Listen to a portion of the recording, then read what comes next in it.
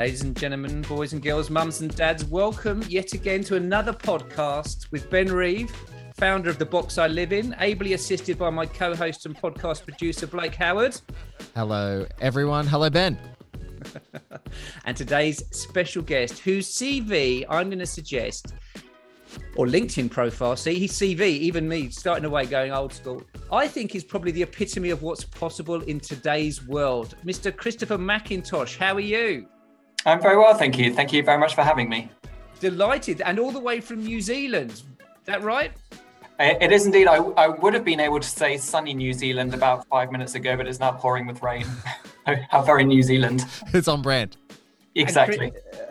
And Christopher sounds about as New Zealand as I sound Australian. There's probably an inflection for others. And we're going to talk about how you ended up there. Because like I said, I mean, I think what I've realized is we started off with the podcast and I was talking to sort of people that I knew and family, friends and what have you, and, interesting stories. But as I'm kind of working through it now, I've basically got this huge sort of relationship, or these people that I've met for the various programs I've run. And what I'm doing is I'm talking to the people that I have found fascinating and interesting, and as I said, it's probably the ones that don't have the linear standard career paths. And I think the mere fact you're in New Zealand doing what you do today, Christopher, has kind of been part of that journey, right? I mean, how long have you been over there in Auckland?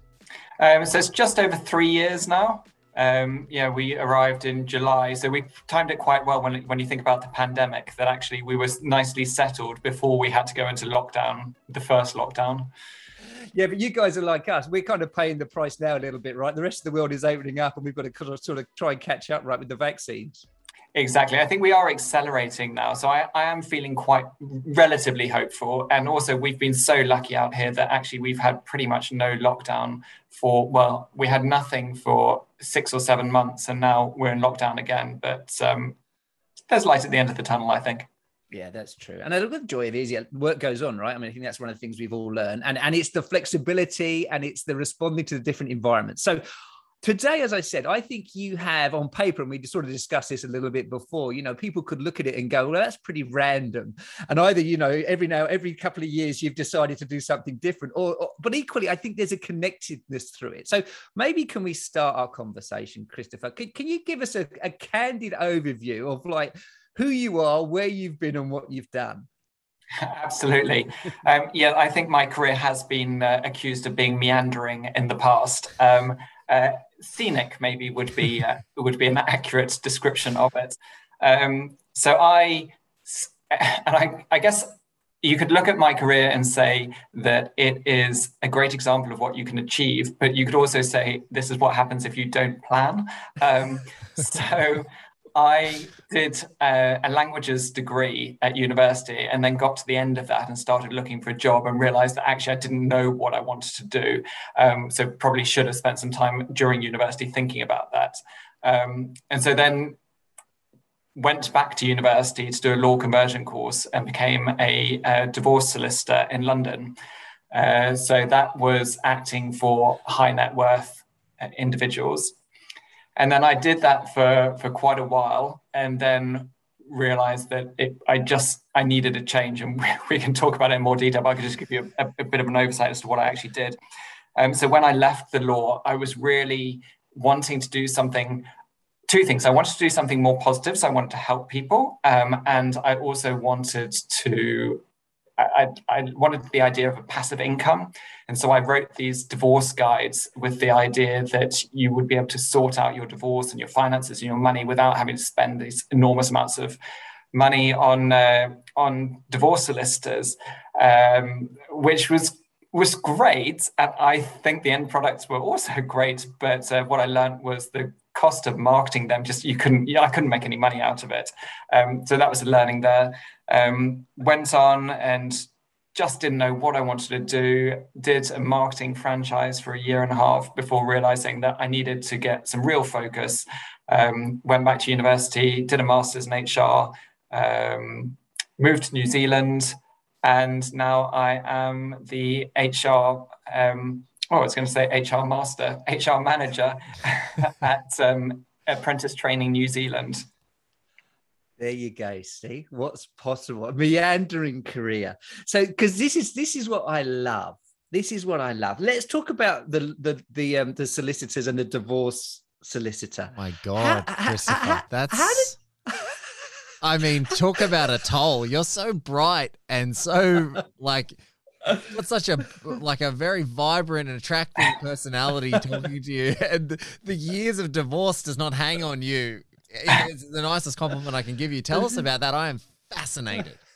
Okay, well, what I would say is that when I first went into divorce law, it's a fascinating career because you get to know people really well. I knew my clients in some ways more deeply than I knew my best friends. Like, you speak about everything. You speak about money, you speak about sex, you speak about everything that is important. You need to know it, because the last thing you want is some deep, dark skeleton bursting out of the cupboard midway through a court hearing. And when I first started it, people would say, "Oh, isn't it depressing?" And I'd say, "No, it's not at all. It's the fact that I'm helping people at a low point in their lives." And I really, really felt that. But I think it started to edge towards where I started to question, how much am I really helping them? And you become more aware of just how much it's costing them. So by the time I left this world, my charge out rate was hourly rate was approximately £300 an hour. So in New Zealand dollars, approximately $600 an hour. And that is not expensive by central London divorce solicitor levels. But at the same time, you think, how could an hour of my time possibly be worth £300? And I would see the impact that my fees would have on people's lives, because you'd be like, okay, well, that's where you've just had to sell your nice home and you're not going to be able to do that anymore. Or the one thing that you wanted your children to be able to continue at private school. Well, that's now gone out of the window thanks to my fees. And I think I just became I'm not the sort of person that can just cross it off and go home and think, okay, I'm not going to think about that. My husband said that I became quite moany, and I think it wasn't the clients, because 9 times out of 10 the clients were all lovely and I really liked them. It was more perhaps the pressure of people higher up the food chain, and it's about making money. And that wasn't really what I went into it. In fact, that wasn't what I went into it for at all. And so it got to a stage where I thought, actually, I can't do this anymore. And this is where planning should have come in. So I was at a firm for about 6 years, good firm, nice people, but I started thinking, you start to see more of the negatives than the positives. I thought, okay, time for a change. I will change firms. Maybe it's a firm issue. And then I realized it was not a firm issue.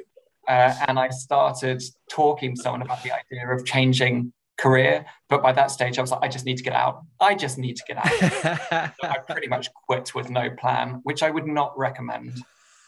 It's funny you say that, because throughout the whole podcast series, we've been saying if people are making moves, the thing is, don't resign. It's like, have a plan, think ahead.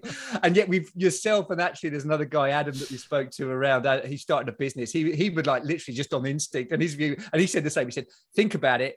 Did you think about it? He goes, no, I didn't think about it at all. No. I think what I went was right. It's kind of cool. I tell you what, it's interesting. It's so interesting that, because it comes back to one. There's somebody of the legal profession that's gone through an existential crisis because they actually care and they can, they're not out to make money. I think that's kind of entertaining. But it comes back to that value system, doesn't it? I know when we did the program, we spoke about those values and understanding what drives and motivates us. So it's interesting for me, because you obviously, the money-making side of it, or the pressure that went with doing the role, but the passion for helping people then translated itself into you authoring these books. I mean, did the legal profession try and shut you down? Because at the end of the day, you potentially, as I said, and I have no doubt that the work you produced was of top quality and was, would be, I don't know if it's still available, but it would be good. But was that the thing then, to keep thinking, well, what can I do? How do I give back? Was that the last resort, or did you kind of think, right, plan B, here we go? How did you end up writing the books? It was a couple of things, actually. So during the time when I was a solicitor, I used to I chaired the YRES committee. So it was basically young family solicitors in London, and we would do teaching for various lectures and things, and we would have committee meetings, and during those committee meetings we'd do our bit of work, and then we'd be like, okay, what is your exit strategy? How are you going to leave the law? And we talk about that, and one of my friends produced the book The 4-Hour Work Week by Tim Ferriss. Yes. Which is very inspiring. And I'm not sure if this is a good thing or bad thing, but that probably did feed slightly into my decision to leave quite so abruptly. But when I left, there were two things. One, I did want to give back to people, because I thought you really don't need, like, the first meeting you have with a solicitor, which could cost you between £300 and £600 for that meeting if you're in central London. A lot of that information you can just get in a book. You don't need to sit there and try and take it in when you're in the highly stressed, highly emotional frame of mind. And so I thought, look, I can do this, and I can sell my book or I can do it online, and it can be £20, and it's a huge amount of value. And you said, did the lawyers try to set you down? No, the reality is that they were probably perfectly aware of human nature. I think I was probably quite naive that what people want a lot of the time is that they don't want to read it. They want someone there saying, there, it's going to be all right, and this is what you do. They want someone at the end of the phone. And that's one of the issues that I had, that people would get the book and then they'd want to contact me. I'm like, well, I'm going to be a backdoor lawyer here with no insurance. This is not going to work out well. So, yeah, I was proud of what I did, but I think it showed my naivety. It's so funny you say that, because obviously, you know, I launched the books last year, and it's exactly the same challenge. And I had that realization again when we spoke to Tom about doing this sort of stuff, because yes, you can write the book and give them the program, but a lot of people actually want to talk, right? They want the experience. Yeah. And equally, you know what I mean? It's so funny, like you say, is particularly with something emotive as divorce, because it's not a logical, it's not, you know, if it's very logical, then we'd all just run the standard process decision trees, but it's those emotions that get involved. Yeah. So yeah, it's that need for the conversation. And also I think it's I knew how to do it. So for me, I could think, well, actually, if you do this, this will save you a lot of money. But yeah, it's different. And also it's convincing people of the value of something. So we're programmed to think, well, if it's a book, it must be worth about £10, £20. Sorry, I don't usually deal in pounds, but I guess because this is thinking about back when I was in the UK. Whereas actually, how do you convince someone that the value of it is so much more than that, because it will save you so much money? And then there was a law change, and I thought, if I have to keep updating these books, it's not making enough money to merit it. And the idea was it was going to be a passive income, and I was like, this is not a passive income at all. And let's explore a little bit. I'm keen, because again, I think there's a lot of people that, you know, as you said, professionals that can look for changes in their careers. And I certainly found it, and we've discussed it at various stages through the podcast and with Blake and a few other guests. It's very different when you're part of a machine and part of the system, right? And because you kind of got that natural safety net, and it's to a certain degree, as much as we can resent it, there's a rhythm, and what we need to do is almost given to us. Then you find yourself doing, you know, an entrepreneur, you're doing your own thing. I mean, did you find that shift from sort of being part of the system to being, you know, on your own, but within the system? Like, did you have to change with that? Was that a breath of fresh air? Did you, you know, because for me, I found that transition actually refreshing in one way, but in other ways was kind of scary. So how did you go from being the legal profession to sort of working for yourself, being that entrepreneur? It was more of a change than I was expecting in some ways. And this may make me sound shallow, but it was the weird thing of going to a party and people saying, what do you do? Which is, I mean, it's a common conversation starter wherever, but it's quite London as well. It's like, how am I going to pigeonhole you? And so when I used to say, oh, I'm a lawyer, people know where to put you. It's like, okay, well, you must be moderately intelligent, you must be moderately successful, and you must have a certain amount of money. So you're kind of nicely pigeonholed, really.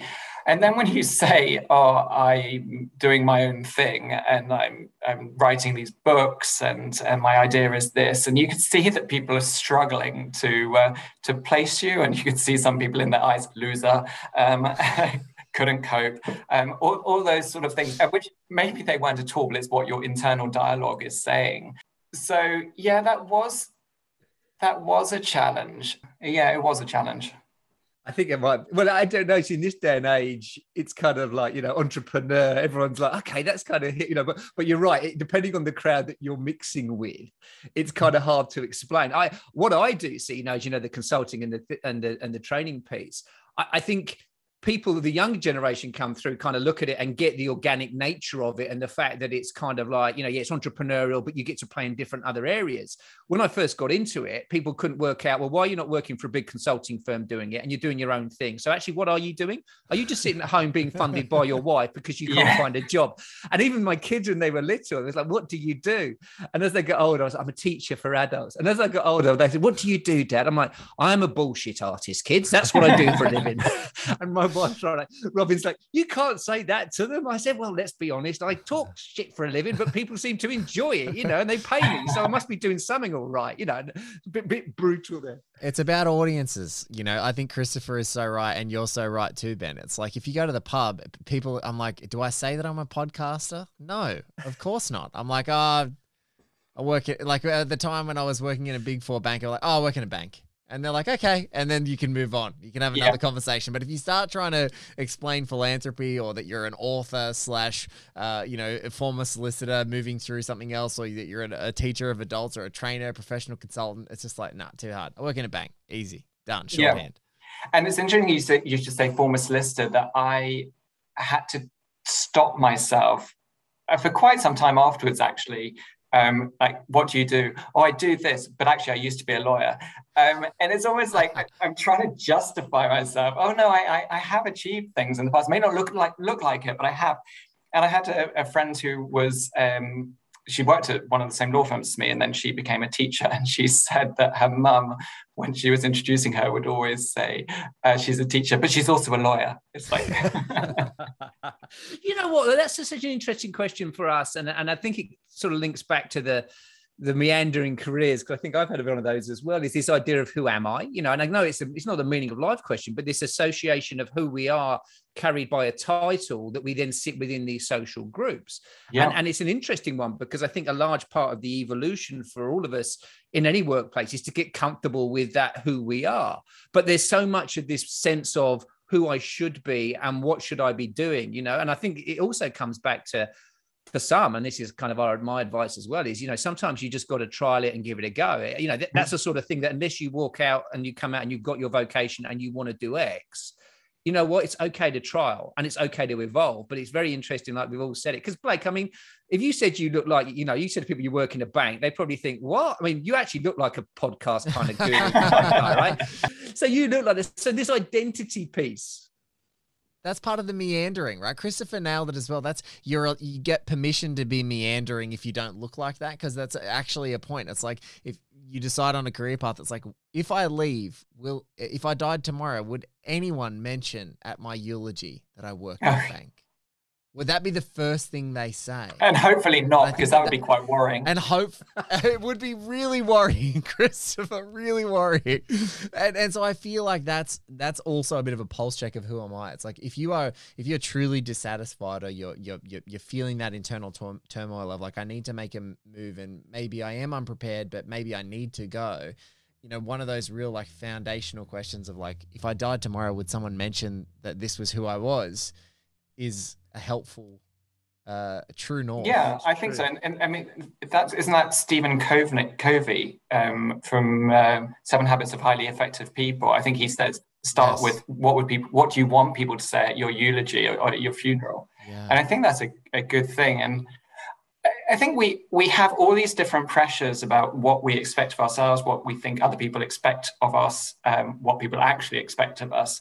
And sometimes it's hard, and I think it's easier as you get older to be like, no, actually, I know what I want and what I need. But when you're younger, I think it's easy to be pushed in different ways. And I was thinking about this yesterday. I just happened to be scrolling through LinkedIn, and I came across the profile of someone I went to university with who did the same degree as me. And I was looking at him and I was like, wow, you have had a high-flying career. And I remember in our final year how he became focused on what he wanted to achieve, and he's clearly done very well. And I had a pang of thinking, oh my God, have I not achieved what I could have and should have? And I thought, but actually, am I happy where I am? Yeah, I'm really happy with the balance that I have in my life, that I really enjoy the job that I'm doing. I enjoy the people that I work with, that I've met along the way. And so it's easy to say, oh, I could have, should have done that. But think about what do you really want? What do you really value? And I suppose I do love a good self-help book, and I have read a number of them. But one of the books that I read, which was helpful when I was in the divorce easily, the books hadn't worked out. I was like, oh my God, what am I going to do? My husband was starting to get a little bit tetchy about the fact that I was working, but the money was not flooding in. And I read a book by Jenny Blake, which is Pivot. The only move that matters is your next move. And the whole idea of it is not just about what should I do right now. It's more about, again, 5 years' time, where do I want to be and what is important to me? And that working through those exercises really helped me pin down my values, yeah. which has been, so when I left the law, I was like, I want to do something positive for the world. And then when I went into HR and I moved to New Zealand, and I immediately started working for a large bank, but I knew that wasn't tying in with what my values were, but I also knew that it was quite a good step to get where I wanted to be. Yeah.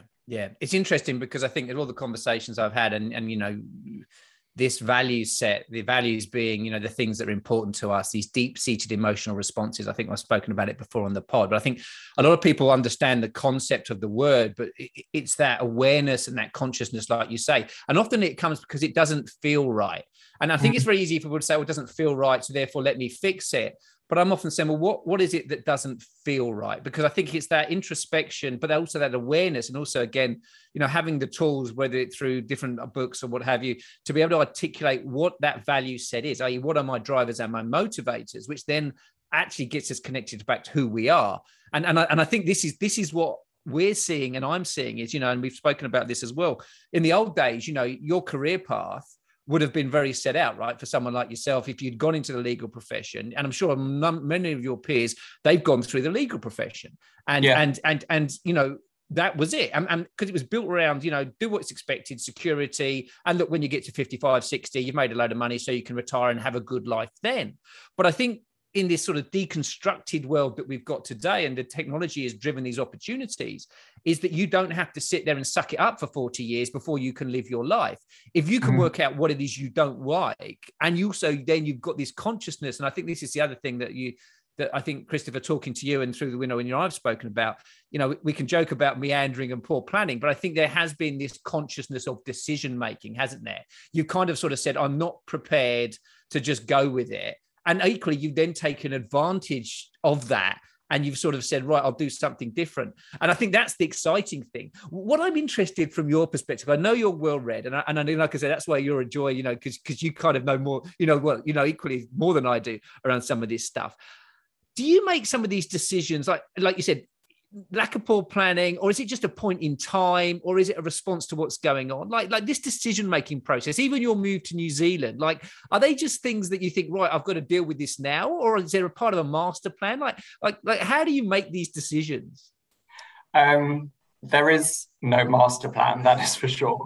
And I do think that I know people say, oh, life is what happens while you're planning for it. But I think that probably a bit of planning is a good thing. And I think that keeping your options open is good. And the downside of going into something like law is you find that you've narrowed your options dramatically before you even realize it. So master plan. No, I think that leaving law was that was fairly spur of the moment. I remember where the decision was. We were going to Portugal. I had a shocking week, 2 weeks, month, and I was sitting there and I said, "Oh my God, you know what? I just want to resign. I really want to resign. I'm going to resign. Okay, I'm resigning as soon as we get back." So that was that decision. Other decisions have probably been more measured, but I think that I tend to start planning and then something gets to a point where I think, no, I need to make this decision now. So for coming to New Zealand, we'd talked about moving abroad for a long time, and then it just we got to a point where actually we've come to an age where it's relatively easy to do it now. If we wait a couple of years, it's going to be hard. I mean, we didn't realize COVID was coming, which would have made it impossible. But I was working on a contract which was coming to an end. My partner's job was coming to an end, so it worked out really well. And when I moved from my last job, I had made the decision that I was going to leave, but I had thought that I would wait a couple of months, 3 months or so, and then start looking really hard. Whereas actually then someone just contacted me out of the blue.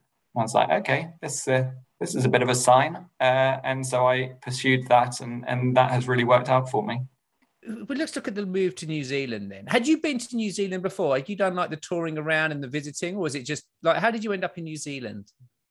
So we thought a lot about, for me, I wanted to move somewhere sunnier. And people say, oh, it's not that much sunnier in New Zealand. It really is a lot sunnier in the North Island.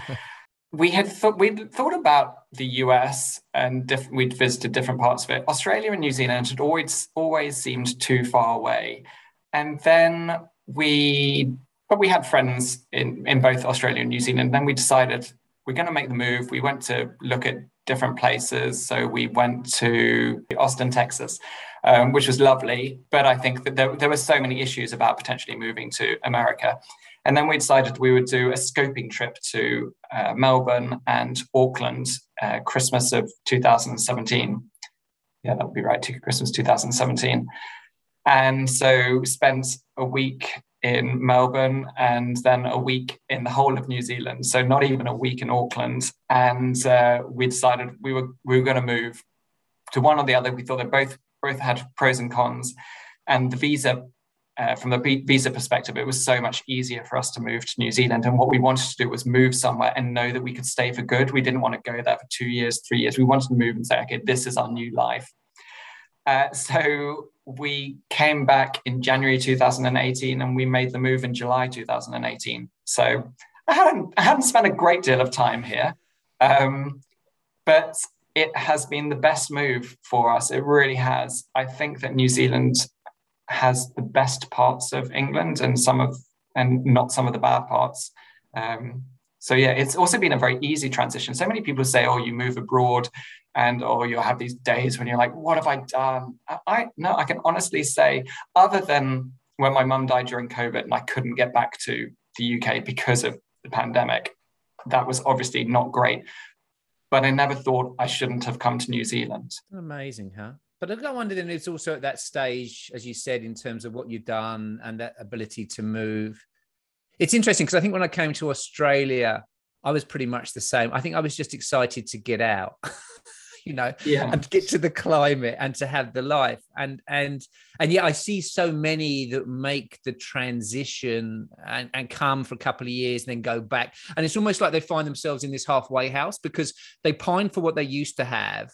And yet they also appreciate what they've got. So wherever, like if they're in the UK or whatever is in Europe or they're in down here, it's kind of like they always see what they don't have. And I think there's a certain degree of, why are we doing this? What do we expect? And how are we going to get out of this? And I think, again, it does come back to that consciousness. And maybe it's the planning, but even that awareness of why are we doing this? And it's, as I said, it's not because, we just need to get away. It's, well, there's a different quality of life. So it's interesting that you've sort of settled that quickly. And does it feel like home? Like, because I always find this funny. Yeah, it does. Yeah, it really does. And I think it was because we came with the mindset that we were going to stay for good. And people would say, oh, but what if it doesn't work out? And we say, okay, well, then we'll move again, but we won't move back to the UK. We'll move somewhere else. But we came with the intention that we were going to stay. We bought a house we sold everything. So we were in a position to buy a house. So we bought property. We got a dog. We both had jobs. So we were settled very quickly. And the quality of life is so much better. And I think London is great when you're in your 20s. And then I think as you get older, you start to see more of the downsides than the pros. So you start to see more, oh God, it's taken me an hour 20 to get to my work today, and I'm exhausted before I've even arrived, and I really don't want to see another person. And the grey, and you stop seeing, hey, it's got loads of cool bars, and you can go to a theatre, and you can go have dinner, and or maybe that was just me, but I think partly it's probably age. And so you come to New Zealand or Australia and you think, well, actually this offers different opportunities. We can get to the beach in a few minutes. The food has been a real eye-opener here. You can get some amazing food in London, but you have to pay for it. Whereas in New Zealand, it really feels that whatever price bracket you're at, you get excellent food. And maybe that's just because it's fresher. I don't know, but that was a real eye-opener. Yeah, we find the same here. And the joy of it that I found is home, like for me, it's Sydney, as Australia, but the appreciation I get of getting on the plane and going back when we can travel, and we will be able to do it again, and going back for those 2 or 3 weeks and catching up and seeing it. It's like London. I lived there only briefly, so I never really did the sort of 20s thing, but you just see it with the same sort of, I guess, excitement that you used to see it with. But again, ultimately, it's knowing that base. And look, I think I'm sure there's people in the UK that are exactly the same. If you've got that home base that's giving you what you want with the work, the life, the balance, etc., you get that. But the joy of it says, I think, for us expats, it's when we feel that level of comfort, it doesn't preclude us, as I said, from also experiencing the other parts of life. We just have to do it in a smaller period, right? And I love going back, but I love equally getting on the plane and arriving back in Sydney. And to be honest with you, it's the climate, the sun shines, and it's easier, right? It's easier just to live your life in this sort of different climate. I know it's the same in Auckland, even though Auckland does always remind me a lot more of Dublin. I spent 5 years, 3, 4, 5 years in Dublin, and every time I come over, it's like when those clouds coming across the bay there, it's like, oh, here we go. So, but it's certainly fresh, right? I mean, there's a lot going on in Auckland as well, I imagine. I mean, it seems like there's been a lot of development, and there's quite a bit happening within the city itself. It is a great city to live in, and when it rains, the difference I think between probably London and Dublin is that here, when it rains really heavily, but then the clouds will clear and the sun comes out, and even on a midwinter's day, if you're sitting in the sun has heat and warmth and strength in a way that it really doesn't in the UK. It's been good to us in a lot of ways. There you go, Blake. So you put 2 English people on the call and we end up talking about the weather. Yeah. But for us, I think it comes back, the body and soul, the mindset, the capabilities, and the environment. And I think, I don't know, do you think you've had to make trade-offs from a career perspective, Christopher? Because New Zealand is a small market. I mean, there's a lot going on. That's not a criticism. It's just it doesn't always have the opportunity. So sometimes I think people say, well, if I'm going to take the lifestyle, then do I have to make a trade-off in some of the opportunities? But I get a sense that, again, for you, it's about the work that's interesting. But do you feel as though you've had to make trade-offs anywhere, or have you got everything that you need and want? I haven't, but I also am not someone who is like, I really want to be at the top of a big corporate. And maybe because I've taken a more scenic route, that wasn't on the cards anyway. So I don't feel like I have had to make that trade-off. But I did see people in the bank I worked at who had come back from London, were Kiwis, but had returned. And I think that they definitely felt that they had to make a huge trade-off. It goes without saying, there are just fewer opportunities. And if you are money driven, you can earn a lot more in London. And it's interesting that the range of what you can earn in London versus Auckland, I don't know about Sydney, but in Auckland, salaries are much closer together. which I think is probably a good thing for society. But if you were desperately driven by money, it probably wouldn't be the best move for you to make. But one of the things so as well as climate, and one thing that I just couldn't get over with America, and there are various issues that I have with, America is a great place to visit, but I just don't think it would work for me to live there.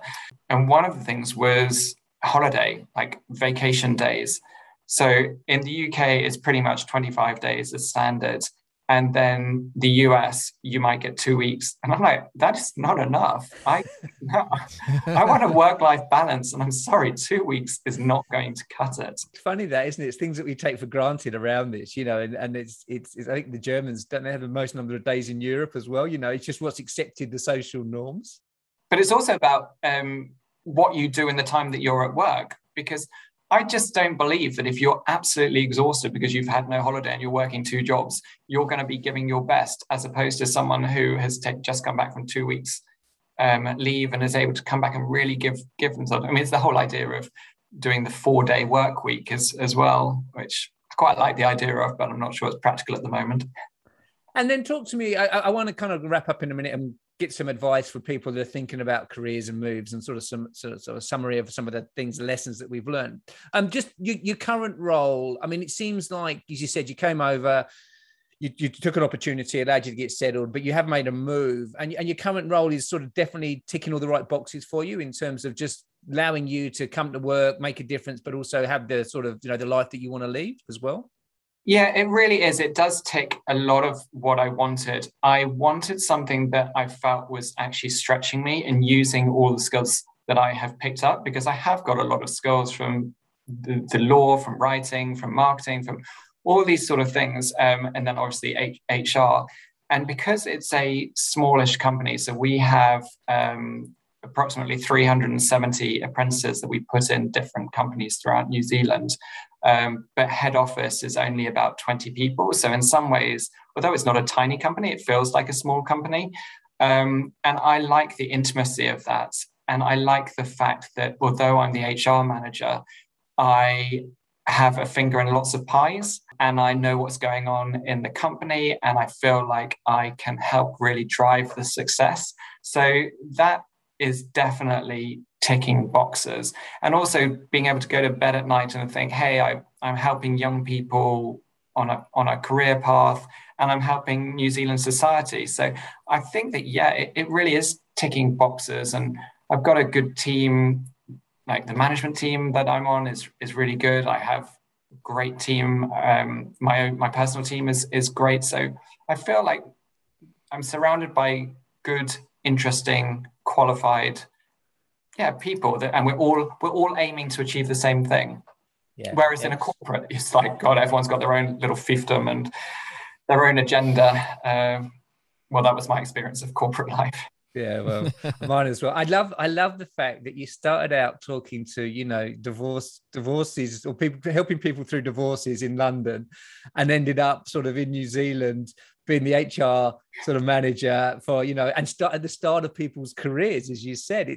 It's an interesting. I like it. It's just, I'm wondering if there's another book you need to write around sort of scenic career paths, because what it does for me is it talks about the journey of what it is. And in fact, it was interesting because we were having this conversation with Denise on the last podcast about often people look at the end result. So she works in the charity, not-for-profit sector. She works with philanthropists, and she's got like this dream job. And they look at it and she's like, yeah, but it's 10 years of bloody hard work to get here, And she's picked up the phone and she's been there at times, as she said, she did part-time jobs where she's been head in hands. What am I doing? She's taken some gambles. And I imagine, as I say, people can easily look at the end product, but they, what you've been through to get there. But it's the scenic nature of the journey, i.e. we're looking at what's going on. We're not just head down trying to get through it. I think there's something around that for me, which is very much, as I said, a modern career path when we started, which is not governed by traditional thinking, which I think is available to people.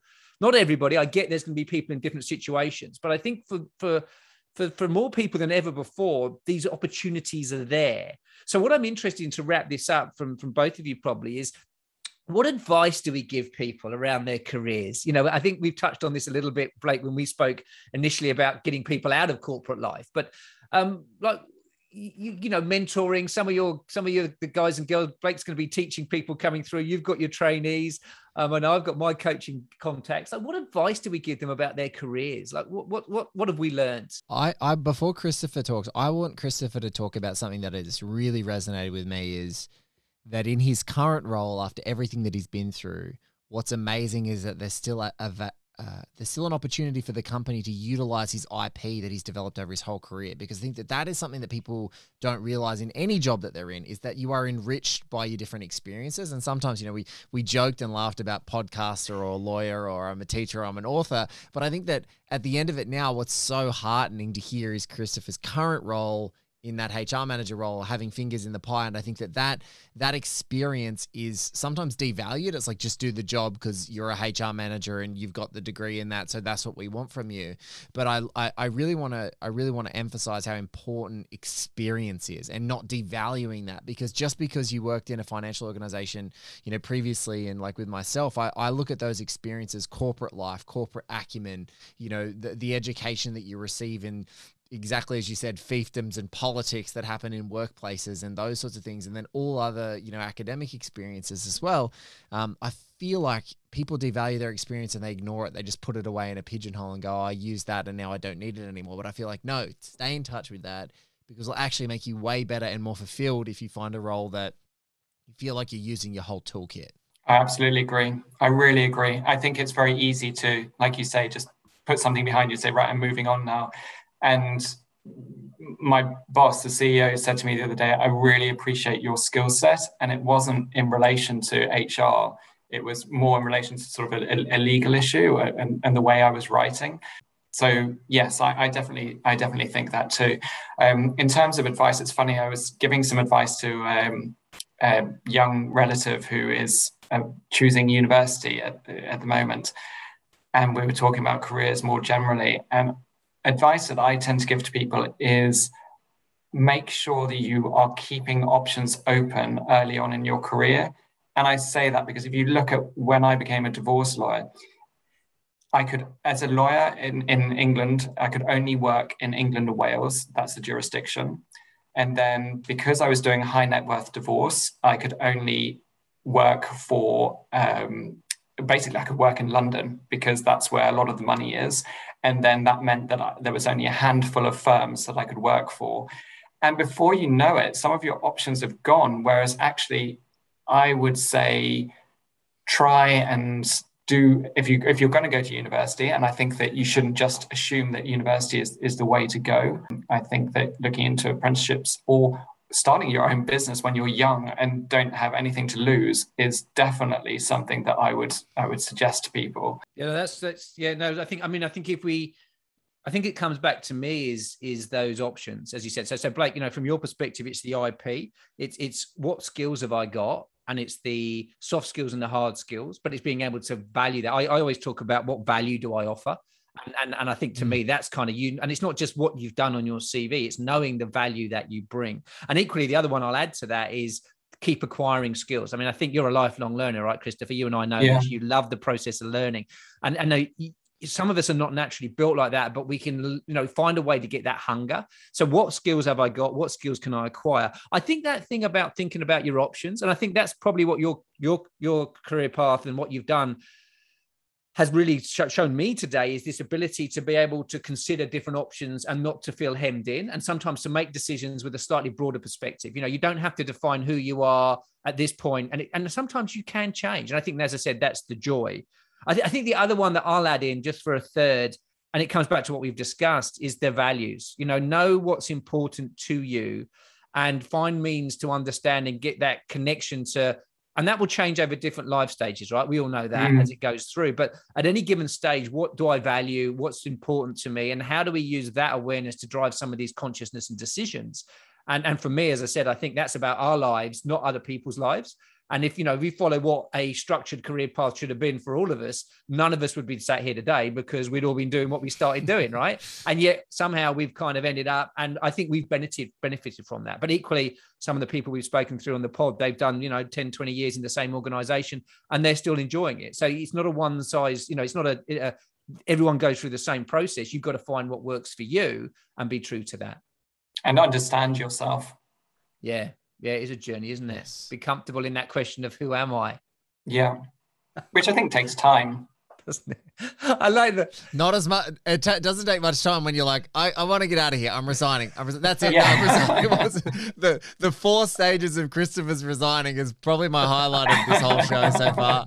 Is that you got to take a little bit more time than that, but I think sometimes you got to make that. You got to be comfortable in making the decision fast when you need to. Yeah. Very good. I want to thank you for your time. Like I said, it's an absolute joy, because when we catch up in a professional context or we meet for the work that I do, I always connect. I connect with everybody, but there's certain individuals that I just think, one, are bloody good people, a good bloke, as we'd say in Australia, damn good bloke, but also just got such a good outlook on life, Christopher. And so I'm so glad we've been able to do this, because like I said, from our first conversation and the work that we did, I knew there was a story behind you, and it's not delightful that we've been able to unpick that for you today. Or unpack it for our listeners. So thank you ever so much. When I'm in New Zealand, probably going to be 2022, you and I owe you lunch. One of those nice restaurants. We might even go, I'll tell you what, let's go low end of town if the quality of the food's that good. No, not low end, but cheap. We'll find somewhere good. But I definitely owe you a meal. And like I said, thanks once again. I appreciate you taking the time. Look after yourself. Once hopefully COVID all opens up, you guys will get back to normal. And as I said, to sign up on all these podcasts, when all is said and done, more is said than done. You've heard me say that in the training room. I just think, again, it's the talking and the conversations are great. And then, as we've always said, it's the actions that people can take and the lessons learned that actually make a difference. So stay safe, everybody. Thanks ever so much, gents. Nice to see you all again, and look after yourselves. Thanks.